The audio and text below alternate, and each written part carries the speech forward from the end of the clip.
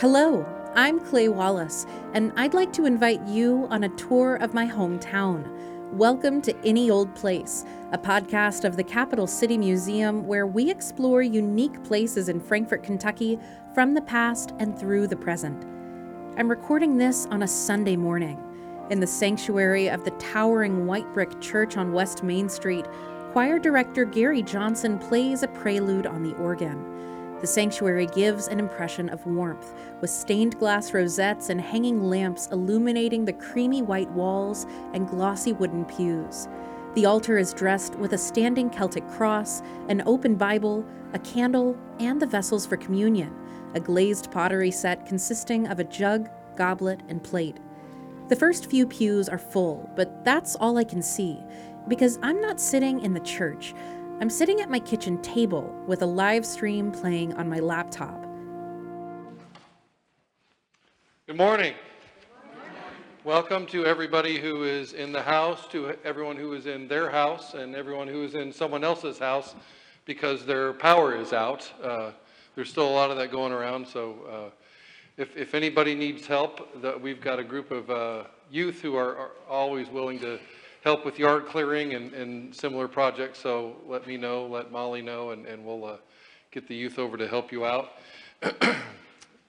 For worship today, as you can see, we've got our communion table set to celebrate the Lord's Supper, so those of you worshiping in your house or someone else's house, you have time to gather some bread and a cup if you haven't done so already. Churches are buildings, but churches are also groups of people, communities which gather together to worship and share their lives. The story of First Presbyterian is a two-parter. In this episode, we're exploring the lived experiences of three people who call First Presbyterian their home. These are stories about the life of the church, the people who make it up. I never attended First Presbyterian, but I was raised in her sister church, South Frankfort Presbyterian, just across the river. My earliest memories of First Pres were ones of special days, Christmas celebrations, chili dinners, and children's events where the two would gather. I remember a Palm Sunday celebration where both congregations walked from their churches to meet on the Singing Bridge. When I grew older, I participated in joint ministries the two high school-age youth groups shared. We traveled together, with my mom, the Christian education coordinator at SFPC at the time, driving to summer retreats in Montreat, North Carolina. We did scavenger hunts and gift exchanges and overnight lock-ins where we climbed the bell tower. But for me, the coolest thing at First Pres was their puppet ministry. As a kid, the shows enchanted me. My sisters and I would sit on the floor of the fellowship hall and look up at the black-draped stage where the older kids would perform skits and musicals with felt puppets that seemed to have dropped straight out of Sesame Street. The summer before I entered middle school, I was finally allowed to join the performers under the direction of Linda Hill, who ran the program. Under her guidance, the shows came together several times a year. Eventually, my sisters joined as well, and the three of us would come to church with our long-sleeved black puppet crew shirts, proud members of the First Puppeterians. I remember the shows, which I loved doing, but with even more clarity, I remember the rehearsals and practice days. Puppet shows are more strenuous than they may seem. We would practice by putting our arms up in puppet mode with the elbows slightly bent and the hand tilted downward while we moved our hands like mouths to form the words of Philippians 4:13, I can do all things through Christ who strengthens me. There was a lot a puppeterian had to keep in mind. You make the puppet speak by moving the thumb while keeping your four fingers locked in place because you want the puppet's jaw to move, not for the top of its skull to flip up and down. You also have to remember where your audience is seated, down on the floor below the stage, so you needed to plan eye level accordingly and tilt your wrist forward. Backstage, the puppeterians were often kneeling on foam blocks, which was extra fun when operating a two-person puppet, where one puppeteer controlled the mouth while the other controlled two hands or gloves. Mrs. Hill handled all the moving parts, the puppets, the sets, and the middle and high school students, with grace and fluidity. I always looked up to her, and to the way the shows seemed to magically come together. Mrs. Hill is one of the people who benefits from First Pres's digital services. The live stream started during COVID, and their continuation enables Mrs. Hill, who has limited mobility, to participate in the life of the church in an accessible way. I spoke with her at her home, while her 2 dogs, Bentley and Tinkerbell, sat close by. She says she's been attending First Presbyterian for 20 years. I asked her how she came to be involved in the puppet ministry. I stepped into it, actually. Our current minister at the time was Jana Hall, and there was a Bible school program one summer, and apparently it came with a puppet. And so I think she tried doing puppetry and everything, and so she kind of roped me into a few episodes, but it wasn't recorded. So it was very hard on your throat to make different voices for different puppets. And so the kids loved it. It was a big hit. They all wanted to come to Bible school to see the puppets.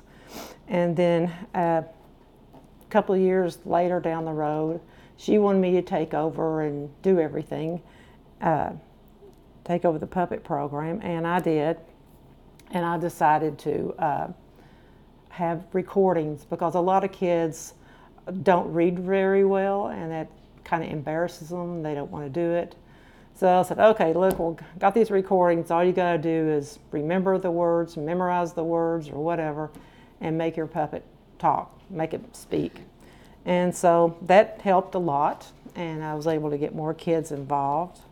And so then you came along too. You were one of my best puppeteers. And I just took over the program. I still kind of hanging on to it.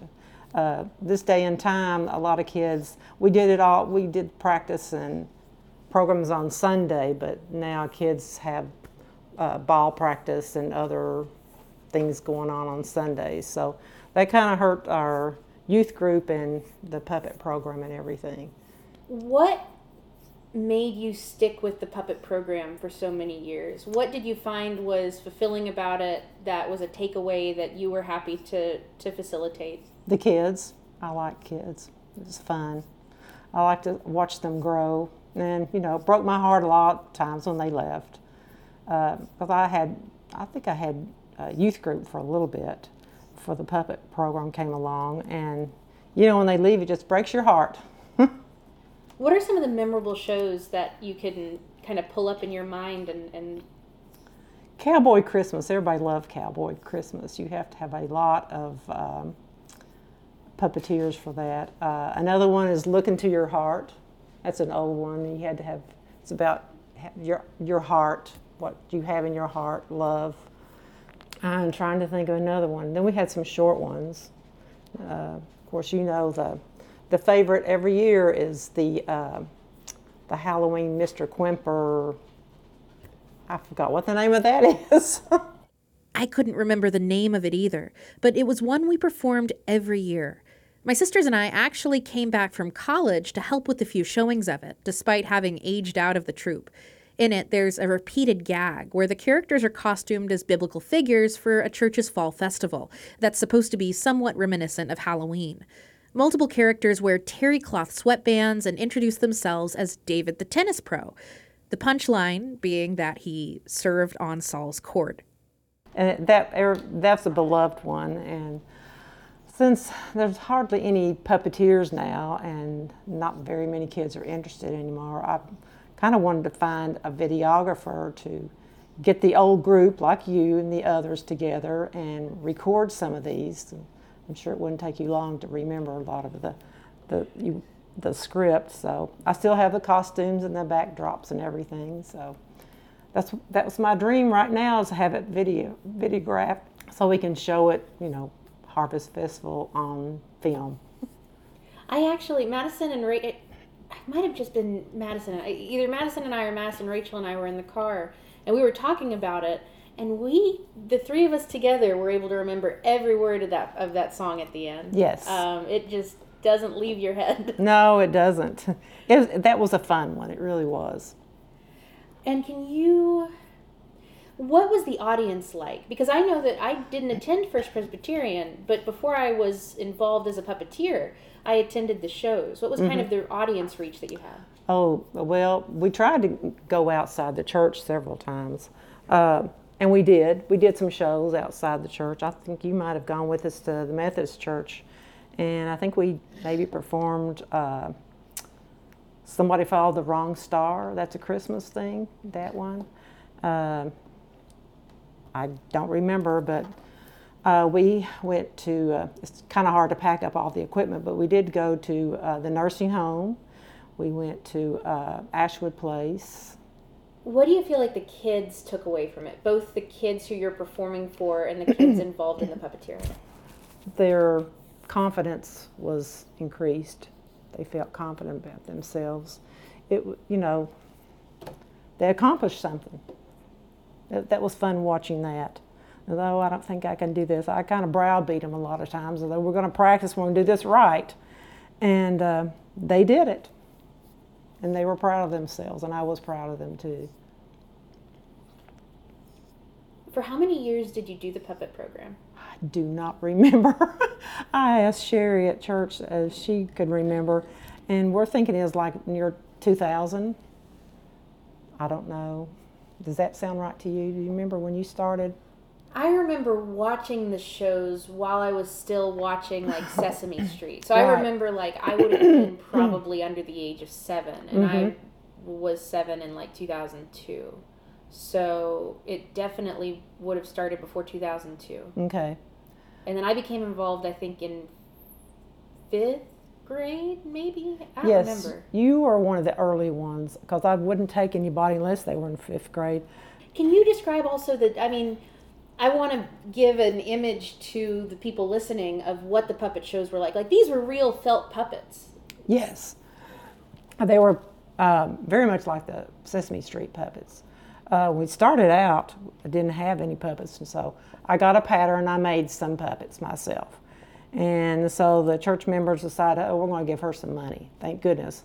So I was able to buy equipment, sound equipment, and some real puppets, so they would get some real working puppets. So I still have them at church. Tell me about the sets. Oh, the sets. Oh, those were kind of fun, because that was my deal. Get some construction foam board and carve it out, paint it. You got it. That was fun. I asked Mrs. Hill what she appreciated about the church beyond the puppeterians. My probably first love is the choir, being part of the choir. I love all my choir members, and we had a lot of fun, even though we worked pretty hard sometimes. And just like the puppeteers, we went to Millville and places and sang for people. Choir is probably the best part of church to me. I don't get to go now because of my mobility issues, and that really is heartbreaking, because we had a camaraderie and took care of each other and just had a good time. It was like having fun every time going to church. Do you benefit at all from the live streams that First Presbyterian does? Yes. Yes, I do. How is it for you at being able to engage with those resources?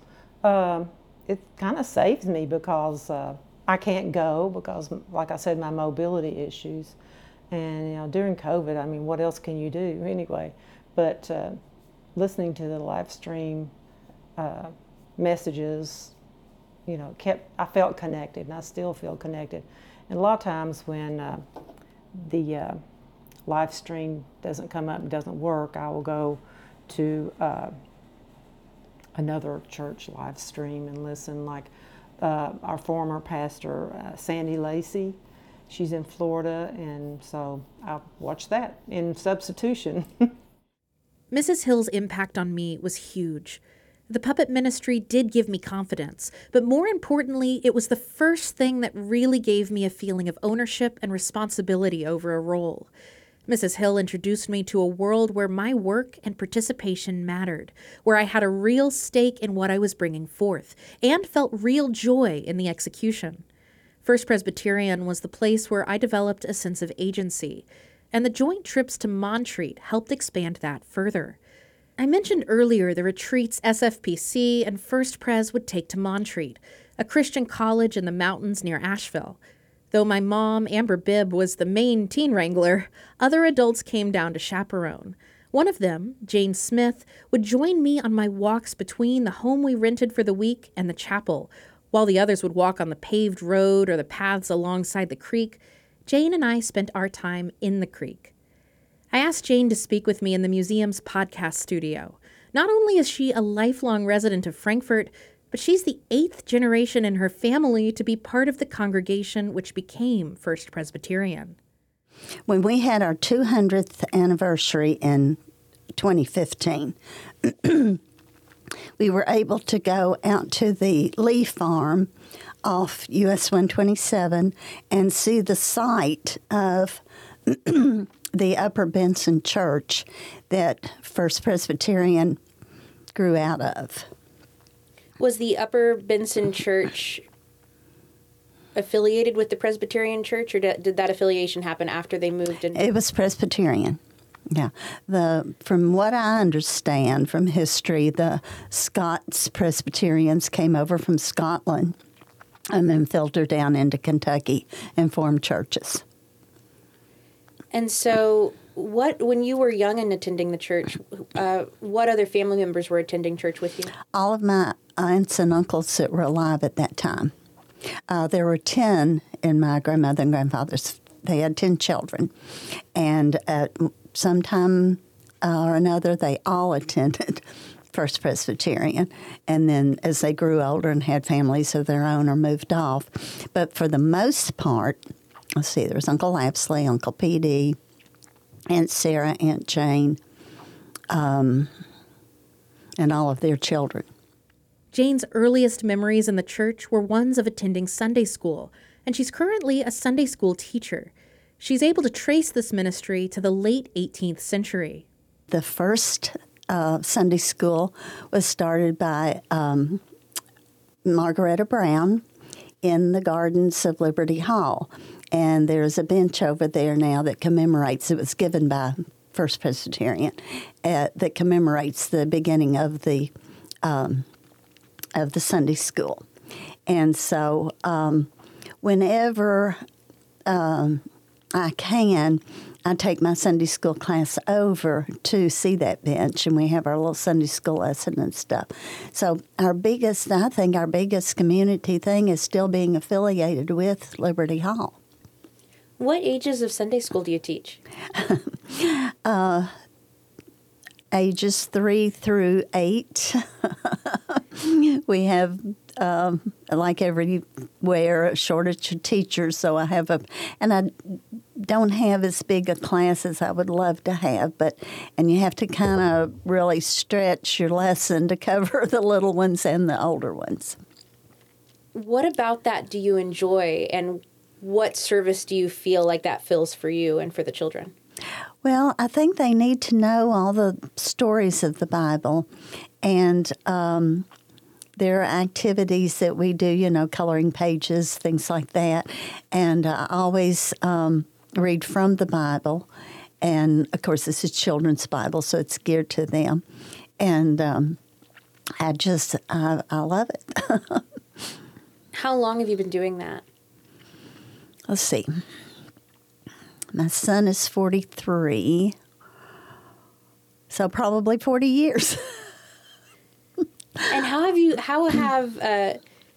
have you seen people in the Sunday school grow up within the church? And I guess, has there been a situation where you've taught someone Sunday school and then maybe their kids are there, or have you seen any sort of continuing legacy from that? Yes.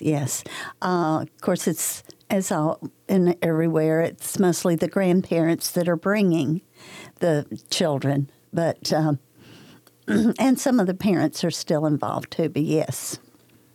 And your son is a Presbyterian minister. Yes. So, I guess I'm wondering if you feel that First Presbyterian had some influence on Rick becoming a seminarian or becoming a pastor at his own church. How do you feel about the legacy of raising someone within the church and then they go on to continue the Presbyterian tradition in another church, and what that's like for you as a parent and as a teacher? Well, I'm very proud of him, and a lot of that influence, besides attending church and Sunday school every Sunday, was Montreat that you mentioned. And when he was 15 years old, was the first time he attended Montreat, and he came back home from that experience saying, I want to be a Presbyterian minister.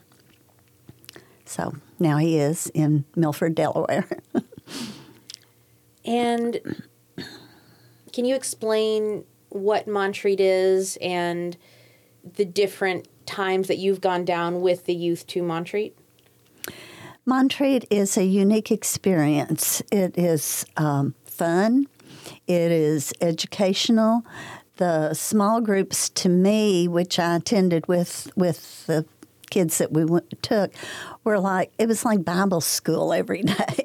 It was just like vacation Bible school. It was just a lot of fun. And then the seriousness of the worship services and just these, I don't know, thousands of kids in this huge auditorium in this mountain setting. And it's just amazing. Have there been any major changes to the church building over the years? Way back when, probably in the 60s is when the education building was added on. And I think in the 40s possibly was when the S. French Hogue Chapel was added. And prior to the education building being built, I remember a home being on that space. And then I don't remember the total changing of the sanctuary, but it's pretty much as it was in 1815. The entrance was changed. It used to be steps on both sides that would go up to the center door. I mean, steps in the front. It's now on both sides. But it was steps just going up the front and into the front door. Tell me about the bell tower. Have you ever rung the bell? I've rung the bell, but I've not been all the way up into where you see the actual bell. Rick has, and I know when they were kids that they were all over every aspect, the basement, every part of the church. But the bell tower, you have to kind of turn sideways and then kind of lay back. And it's about like kissing the Blarney Stone, I think, and then climb the ladder all the way up to the bell. And the bell is hand-rung. It's not automated, right? No, it's hand-rung, yeah. Mostly on Christmas Eve. Oh, and during COVID. They rang the bell every Sunday. Well, Jeff and Amber did, yeah. Jeff and Amber is Jeff Bibb, my stepdad, and my mom. I remember seeing pictures of Jeff in the bell-ringing cubby during the early COVID days, when Kentucky churches, at the suggestion of the governor, would light up green and ring bells to honor victims of the pandemic and offer a feeling of togetherness to those dealing with isolation. I asked Jane to talk more about the ways she feels connected with First Presbyterian. Mainly the long membership I have, the long association I have with it, and how family the members are. And that's been through the years. We've had people leave. We have a newish congregation of Cameroonians, and getting to know them is a good thing in our church. And we're welcome to everyone, and it's friendly, it's great. It's just good. You've brought 2 books with you. Can you tell me about the books that you brought? Okay, the oldest one It's the history of First Presbyterian Church, Frankfort, Kentucky, and it was written by W.H. Averill, a lifelong member of the church, and he had, I believe it was his son, who also became a member of the church and then went on to become a preacher. And then the second one was written by Willard Rouse Gilson. These books were written in 1901 and 1965, respectively. It gives the history. There's some of the members listed in the back of each one of them. They're very, very interesting books. So you've read through both of the books? Yeah. Was there anything in them that surprised you about the history of the church or that you thought was interesting or? Well, do you want me to tell you a story about the preacher that was run out of town on the rail? Please. Okay, it was sort of during the Civil War, and he had very strong Southern sympathies, and voiced them, I think, from the pulpit. From what I've been told, it's not in the book exactly, but so some members of the session decided they didn't want him any longer, and literally took him down to the depot and put him on a train and sent him away. So they ran him out of town on a rail, which is an old saying. The Civil War drove a wedge between churches, and the two Presbyterian congregations in Frankfort found themselves on opposing sides. First Presbyterian was aligned with the Union, while South Frankfort Presbyterian was aligned with the Confederacy. Over the following century, that division faded, and the two churches are now united under the PCUSA banner. I asked Jane about the relationship between the two churches.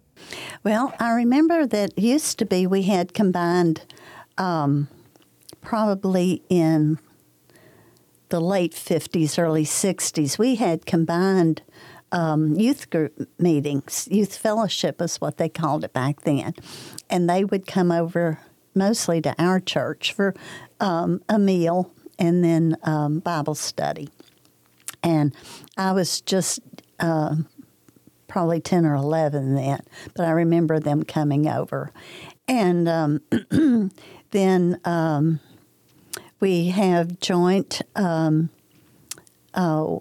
Wednesday services, and we have a pastor. They exchange pulpits sometime, and then our youth do still meet up, like you said, at Montreat. They don't always share a house anymore, but they do meet up.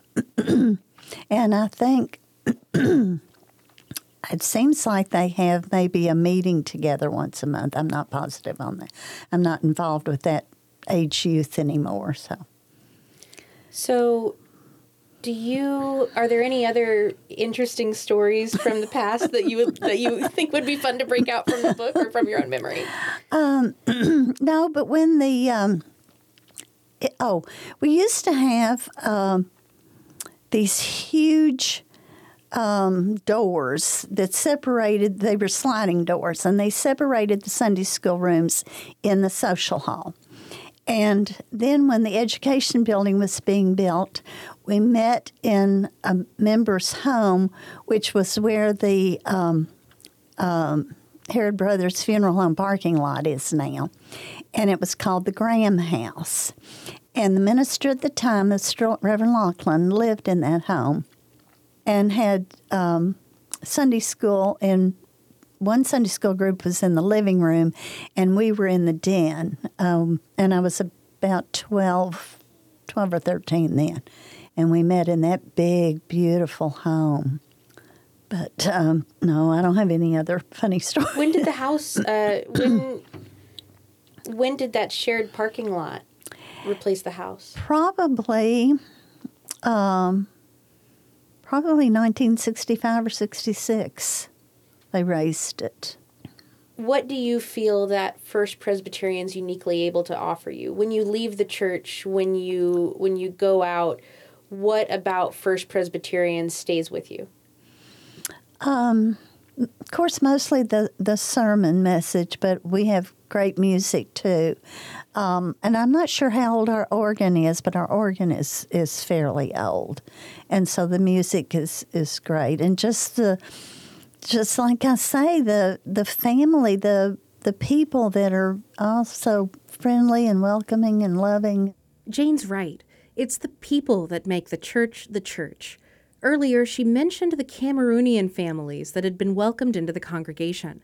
I spoke with Nathanial Bebe, one of the first Cameroonians to make First Presbyterian his home. I'll let him introduce himself. My name is Nathaniel Bebe. I am originally from Cameroon in West Africa.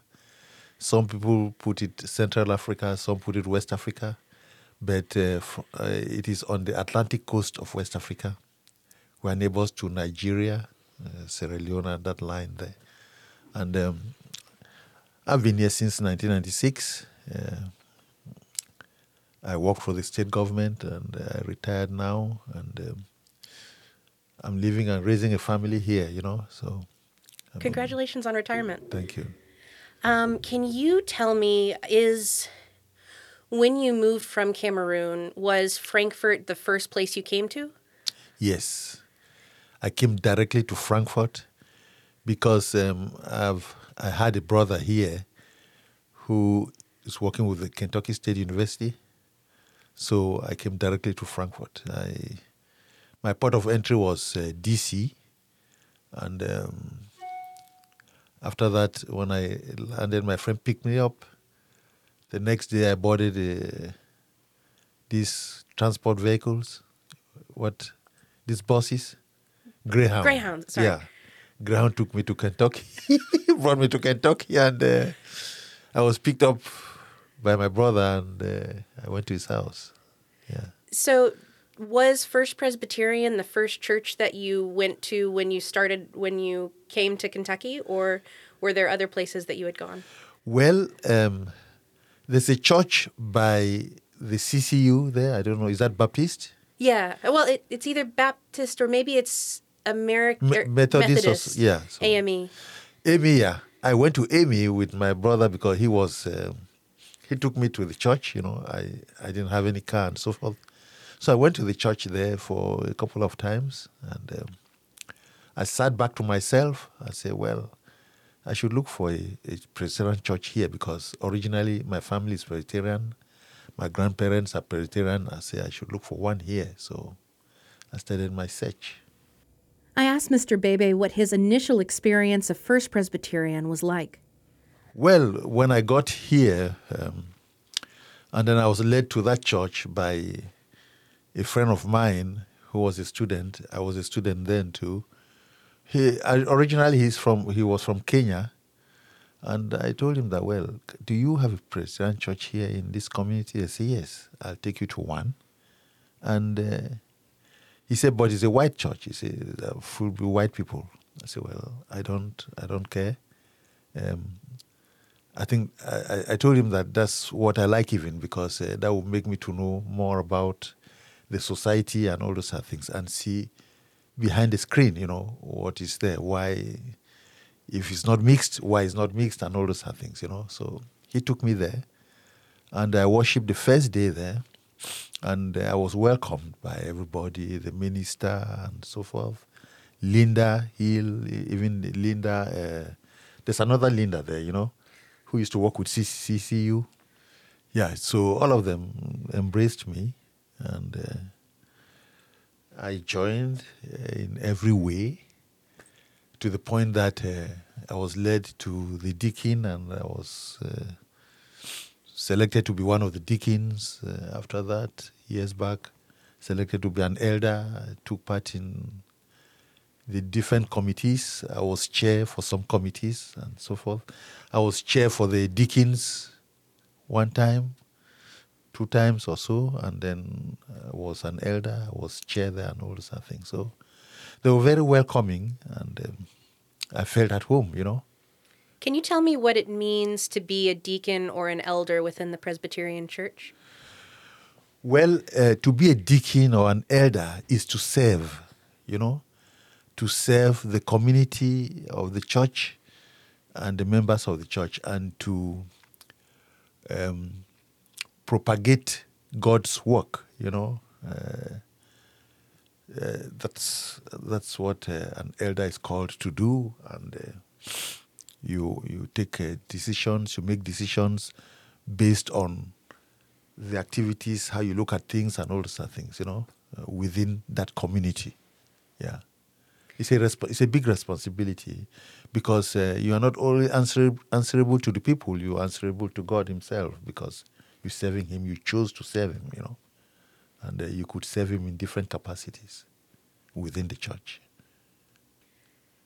Are there ways that the church services the broader community of Frankfort that stand out to you as important or notable in any way?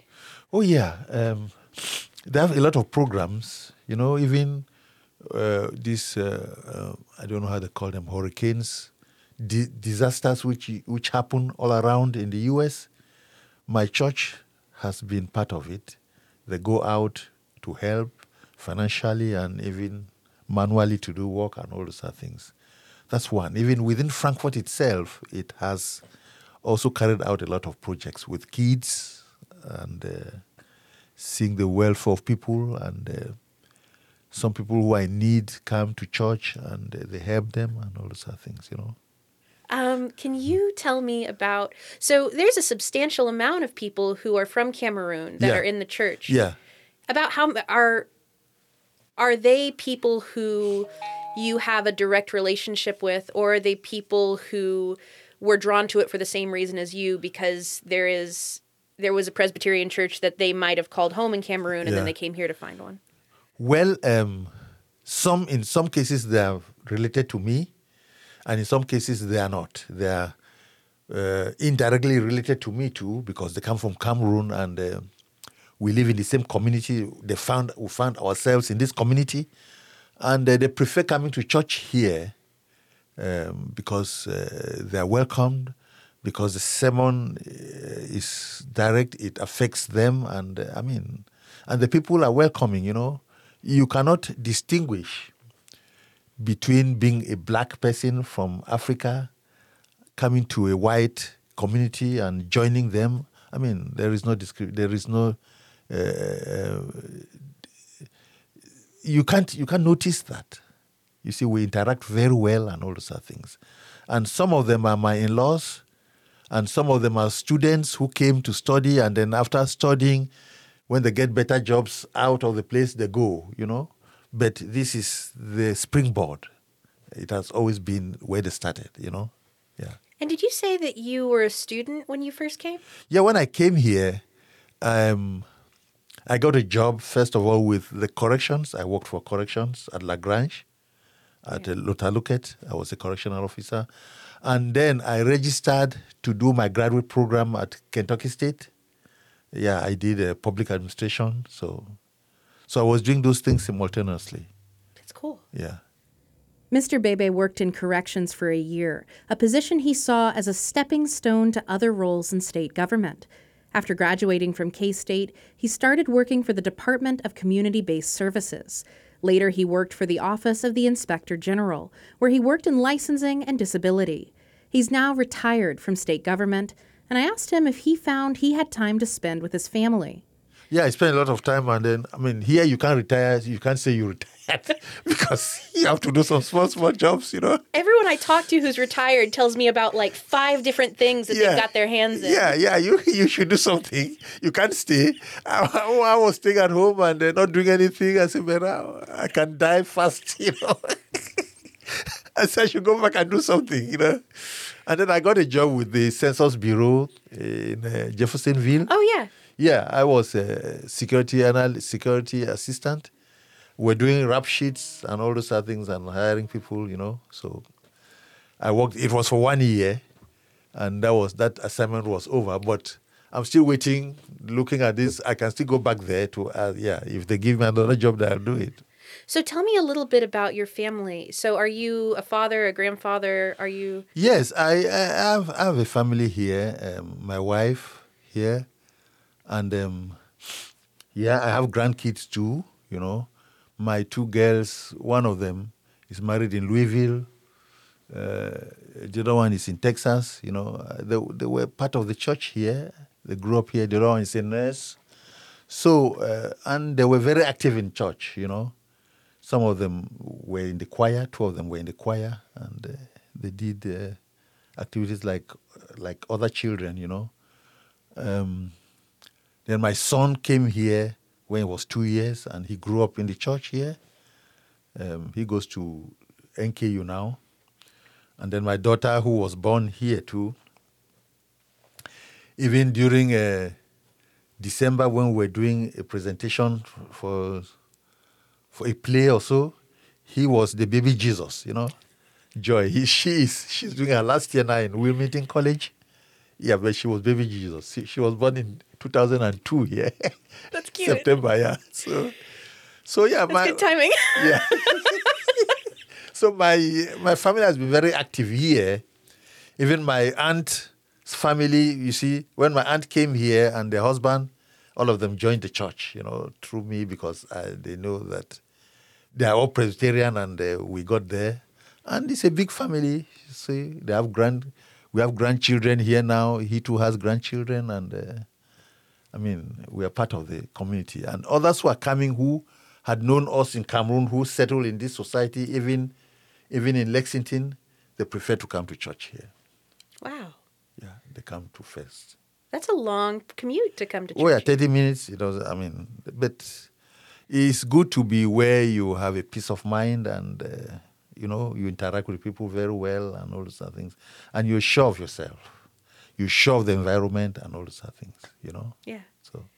Are there any other interesting stories or anecdotes that you have about being a member at First Presbyterian over the years?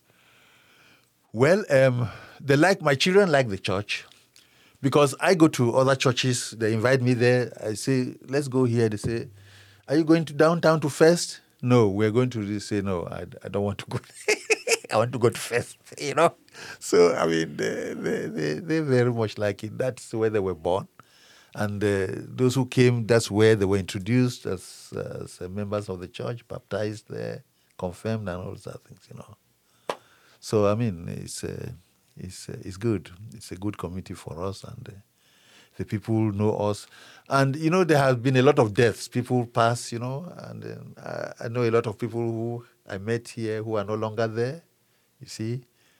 But we have been, I've been part of it, and I love it. Yeah. For over 200 years, First Presbyterian has been a place where people like Linda Hill, Jane Upchurch, and Nathanial Bebe can gather and worship and share their lives with each other in community. In our next episode, we'll speak with William Bowker and Reverend J.T. Silence as we explore both how First Presbyterian came to be and where it's headed. I offer my thanks to my guests, Linda Hill, Jane Upchurch, and Nathanial Bebe. Thank you to the Capital City Museum for providing constant support, to the City of Frankfort for making this production possible, and to you, listener, for sharing your time here with me. Any Old Place acknowledges the long history of life in the land we now know as Frankfort, Kentucky, which has been home to Cherokee, Osage, Yuchi, and Shawnee peoples. Any Old Place is a production of the Capital City Museum in Frankfort, Kentucky. To learn more about the Capital City Museum, visit capitalcitymuseum.com or come visit us Monday through Saturday from 10 a.m. to 4 p.m. This program has been recorded, edited, and produced by me, Clay Wallace. I offer it to you, listener, with the belief that story grounds you in both space and time, and with the hope that it inspires you to befriend the world around you. You can find something worth tending in any old place.